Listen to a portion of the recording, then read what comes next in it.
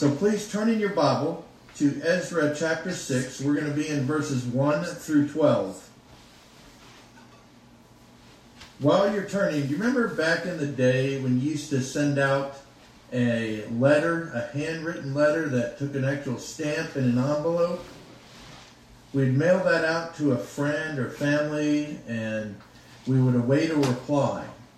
And we would wait anxiously for a reply. Well, as we've been journeying through Ezra, we have faced the opposition to Israel in their rebuilding of the temple, and they have sent a letter. This is the second letter sent to the king, but this was sent to Darius in response to Israel's answer to them about why are they again building the temple.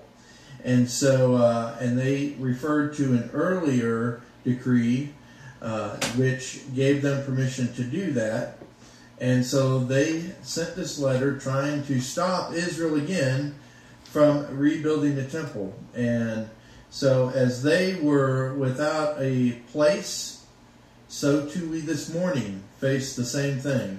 We are, due to the coronavirus restrictions, we are without a place. So we kind of understand a little bit about what they were going through as they attempted to continue to worship the Lord and serve Him without a building as a home. And so this morning, what we're going to be digging into is Darius's reply to Israel, or to the opponents of Israel in their letter to them. We're going to begin in chapter 6, and we're going to be reading from verse 1 through verse 12.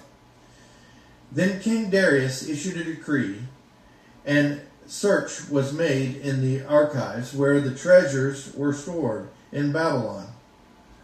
In Ecbatana, in the fortress which is in the province of Media, a scroll was found, and there was written in it as follows: Memorandum.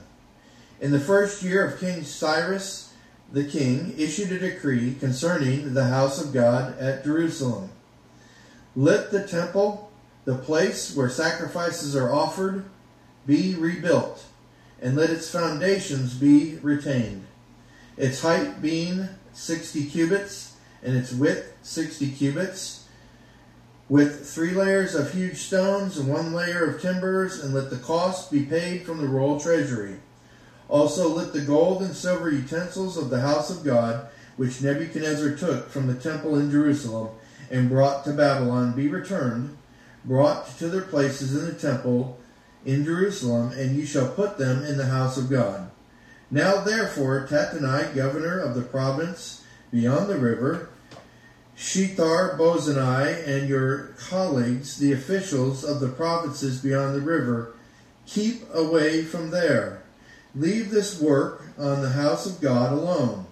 Let the governor of the Jews and the elders of the Jews rebuild this house of God on its site.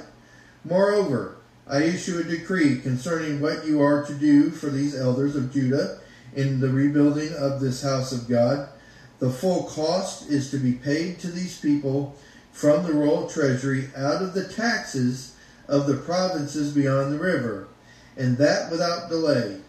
Whatever is needed, both young bulls, rams, and lambs for a burnt offering to the God of heaven, and wheat, salt, wine, and anointing oil, as the priest in Jerusalem request, it is to be given to them daily without fail, that they may offer acceptable sacrifices to the God of heaven, and pray for the life of the king and his sons.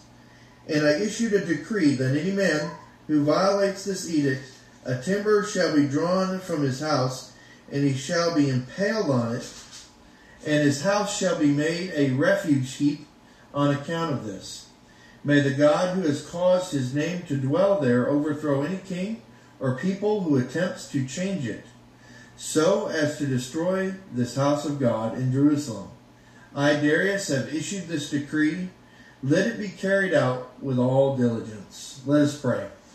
Father, thank you so much for all the works that you have done over many generations.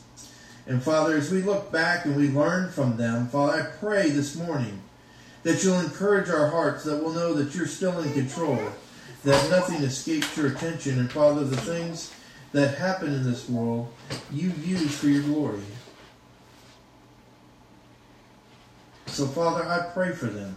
I pray that your hand will be upon their life. I pray that they will see how you're moving around them, that they'll understand what their role is in those circumstances, and that they will listen to you them to go and stop where you'd have them to stop. Use them for your glory. Thank you for this opportunity to dive into this together. We pray this in Jesus' name. Amen. Well, this morning, as we look at the reply of Darius to the king, we see King Cyrus's original decree. We're going to see Darius's instructions and Darius's new decree. So we begin with King Cyrus's decree found.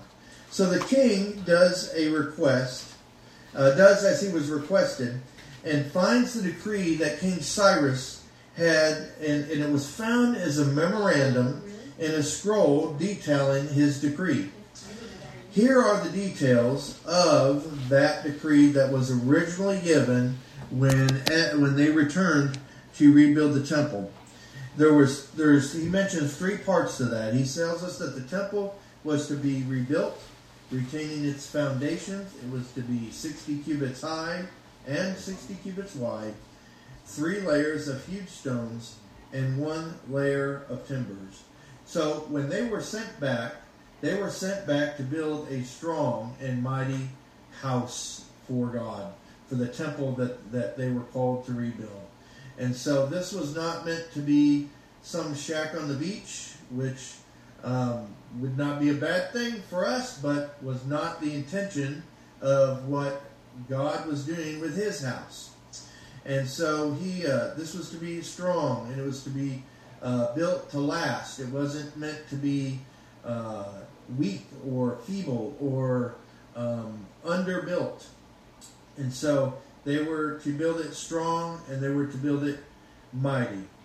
And so that was 1. 2, the cost was to be paid by the royal treasury.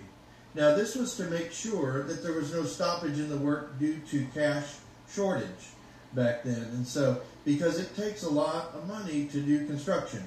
And so here he tells them, hey, we're going to take care of what it takes to rebuild this temple. Now, if you remember back in time when Israel was carried off into Babylon, they destroyed the temple. So they're restoring that which they had destroyed. They're paying for the destruction that they had caused. 3, he returned the gold and silver utensils that Nebuchadnezzar had taken from the temple. And so he was restoring function to the house of God. And I find it interesting that the gold and silver is being returned. Now this gold and silver is the same gold and silver that was fashioned into a golden calf at one time and was falsely worshipped. Then it was reclaimed and used for God's glory and worshiping his temple. It was carried away during their time in Babylon, and now it's being returned again to the service of the king. And if we can see how God can use anything, whether it's been made mistakes or been misused, God can take anything that's misused and use it for his glory. And so that gives us hope. And so isn't it interesting how the people of God got their enemies to hunt and find a document that supported them? Interesting, because they laid that out. They had come, they were trying to find out so they could stop them. And what they were given was King Cyrus's decree. And when they went to hunt it down, King Darius, who was not the son of Cyrus, because the son of Cyrus had stopped this, if we remember, Artaxerxes, Darius steps in and he finds this decree made 2 kings ago. And so we see that they found the decree of the king. Next we see Darius's instructions. Darius responds to the request by giving them directly some instructions. he doesn't leave it there. He does this first, and he tells them to keep away from there. In other words, do not interfere with the people. Do not interfere with what they're doing. Keep away from the work that is being done to restore the temple of Almighty God. And so they are told to not to interfere with them. He tells them, leave this work on the house of God alone. So they're not to interfere with the people, and they're not to interfere with the work that they're doing. Because this work, as Darius recognizes, is for the God of heaven and earth. Then he tells them to let the governor of the Jews and the elders rebuild this house on its site. In other words, don't interfere with holy ground. There is holy ground in God's work, and there is God builds upon that, and there's things that He will protect and things that are not to be touched. And so He addresses the relationship to the people, He addresses the relationship to the work, and He addresses the relationship to the site of the temple. It is holy ground set apart by God. When God sets something apart for Himself, it is holy ground unto Him. The beauty of that is when He calls us out as Christians, He sets us apart unto Himself. That's what it means to be called out by God. And so we see here that Darius wants the harassment stopped, and he's determined to put an end to it. He's going to stop what they're doing. When God wants something done, He will make a way. Do not get discouraged on anything in your life.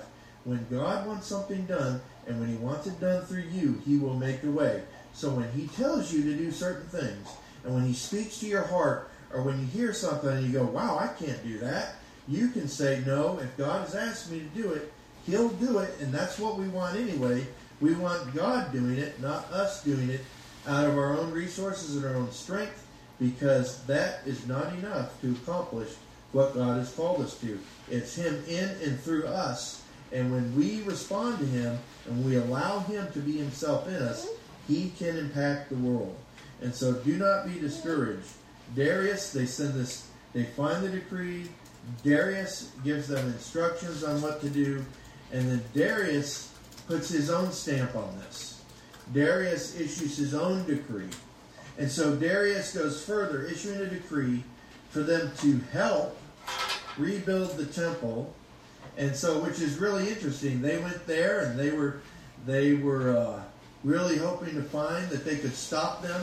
And not only were they told not to stop them and leave them alone, but now they're being told to help them. And so he gives them instructions, and we now have Darius's decree, which states this. It has also 3 parts. That the money to rebuild it would come from the royal treasury, specifically from the taxes collected from the provinces and people harassing them. Ouch! So they're going, and they're trying to stop them, and he's like, no, the money that you're paying in taxes is now going to go to build the temple. And it's going to make a difference down there. The thing that you were trying to stop, we're going to use your money to build. And so that had to sting a little bit. 2, they get whatever they need on a daily basis so that they may offer an acceptable sacrifice and pray for the life of the king and his sons. He was restoring worship, sacrificial worship at the temple site by this decree. Now, the other thing that he brings in here is he brings a little bit of self-desire, if you will. He says, please pray for me and my sons. Because there is an issue here that we have to ask and ask the text. Was Darius a believer in God Almighty? Or was he just one who was a pantheist, covering all of his bases, believing that there are multiple gods? It's an interesting study that we can dig into at another time. And so he was looking to make sure that they had remembered him and that that they were lifting him in prayer. And finally, he tells them any violations of this order carries a death sentence of impalement and destruction of their own property. That's pretty harsh, but probably effective, because when the king pronounces a death sentence, there wasn't any appeals, there wasn't any rights that you could go with your attorney and file to the next court. It was carried out immediately. And so it's important to understand that when he says this, that it's a serious thing, because the king had ultimate power over whether people lived or died within his province. And so he says he's not going to deal with anybody messing around. And so Darius, at a minimum, has a healthy fear of the Lord. And so either way, we're on the right track with our understanding, or he was on the right track with his understanding of who God is. Because God will accomplish what he's called us to. So Darius goes a step further, and with this decree, tries to put an end to the opposition and their attempts to stop rebuilding the temple. And so God sends people at different times, different places, different ways, that are in authority over us to accomplish his purposes. I was just talking with somebody this week about this whole coronavirus epidemic, or pandemic, if you will.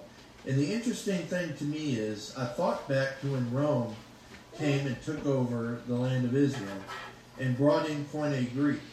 And Koine Greek was part of the spread of the gospel. And now what we're seeing is, through this pandemic, churches are being forced online.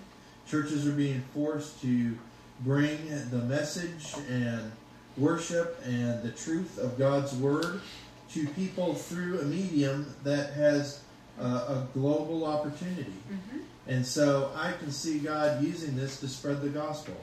And so it's really interesting to me how, while panic is going on, God's purposes are being accomplished. Listen, God never panics. God only sits on his throne, and he rules from a place of foreknowledge and future knowledge and current knowledge. He knows it all from the beginning to the end. It's already written, and it is, isn't it so nice to know that you're safe in the hand of God? Mm-hmm. That we don't have to sweat and wonder what's going to happen and what's going to go down with, this pandemic or the next one. We don't have to worry. If this wipes us out as people, we're in heaven. If we lose, we win. And if we win, we win. And so there's nothing for us to fear, ladies and gentlemen. You have no reason to back down, to be discouraged, to go, oh, didn't God see? Of course God saw this. And he has plans. And so as we look at this passage, we learn a couple things. God can turn what is meant for evil into good for his purposes. How many of you have ever heard the phrase, what Satan means for evil, God means for good? Have you ever heard that? Well, the interesting thing is, I got thinking about that this week, and I started to do a study on it. I realized something that's not in the Bible. What is in the Bible, and what is quoted quite a bit, is the story of Joseph and his brothers in Genesis 50, verse 20, where his brothers come and he reveals himself at the end of the saga, where they had sold him into slavery and they had done all these things to him. And he says to his brothers, what you meant for evil, God meant for good. And so that, for us, is confirmation and encouragement to know that nobody can touch us that's not allowed and is not accomplishing the purposes of God in and through our lives. And so we have to trust God with that. Trust him to do what's right. Trust him to bring in, when things bring in what we need. When things seem to be going great, we always want to praise God and thank him for the blessings. And when things are getting rough, then we wonder where God is. Well, when they're getting rough, and they were rough for Joseph, that way he was in the center of God's will. And so don't lose hope just because things don't seem to be going the way you would anticipate them to go. And so The evil you may be suffering could be the equipping or positioning you need to carry out God's will through you. Accept it and look for Him in it, and praise Him for working in your life. And so we learned three things. That's one. 2, do not fear your enemies. Do not fear your enemies. They are merely pawns in the hand of God to bring about His will. Listen, remember this. We were all enemies of God at one point. We weren't born saved. We were not born Christians.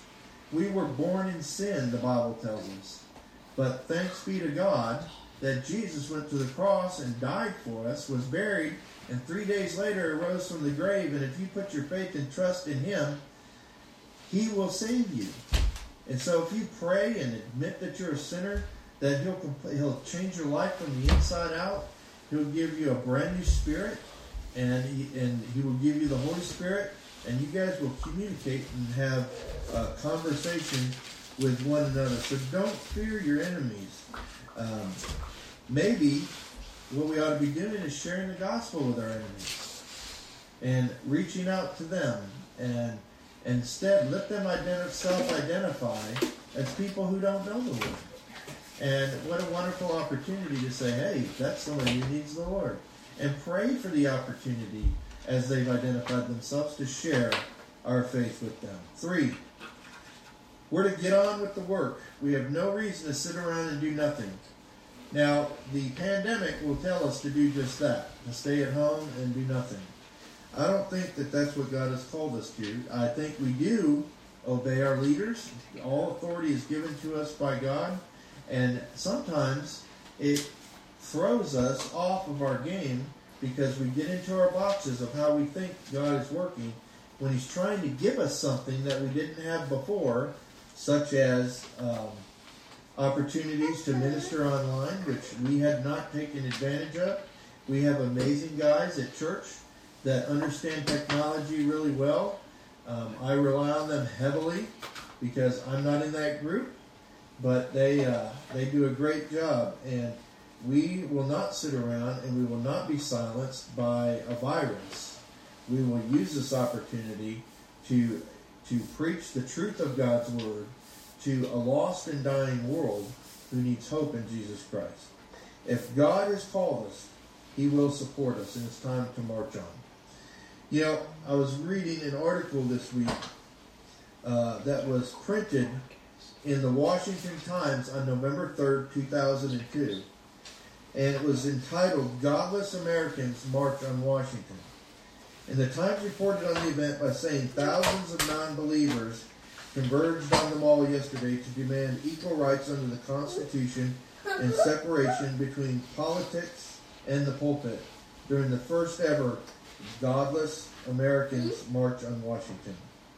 The roughly 2,000 people, or demonstrators from around the nation, self-proclaimed atheists, agnostics, freethinkers, and secular humanists, toted cardboard signs that read, "One nation under the Constitution. Religion kills. God is a fairy tale." So, what is our takeaway from that? Opposition to what God is doing and what God is up to was not limited to the days of Ezra. It is going on today. This took place almost 18 years ago. And guess what? God overcame it. And just like God has overcome that, any opposition we face, whether it be a virus, whether it be technology, whether it be somebody at work, whether it be our own shyness, God will overcome it if we rest in Him, trust Him, listen to Him, obey Him, and understand when you obey Him, the power of God empowers you. And so God has overcome. And we can take confidence in that. We can take peace from it and not sit here and sweat and wring our hands, because Jesus Christ loves you and He has called us to a work, not to sit on the sidelines, but to go and proclaim His name. and therefore we shall go. And so I'm going to ask each one of you to pray with me, if you'll bow your head and close your eyes. Father, we thank you for this opportunity that we've had to get together today. I thank you that a virus, I thank you that a location does not separate our hearts for you, does not limit us from the calling that you placed on our lives. It also does not restrict our love for one another and our desire to be together and to encourage each other unto love and good works, and to lift up the name of Jesus Christ and proclaim him in all his glory to all the people we know. And so we thank you for each and every person who's joined with us here today. I pray that as you have spoken to all of us, to our hearts, I pray that the things that you have said, I pray that we'll pay attention, that we'll hear and listen and obey, and that, Father, that our eyes will be ever looking and ready and conscious and attentive to seeing your hand. Father, you tell us that the kingdom is around us. And so, Father, I pray that we will see where you're working, what you're up to, what you're doing. And Father, that we'll take our opportunities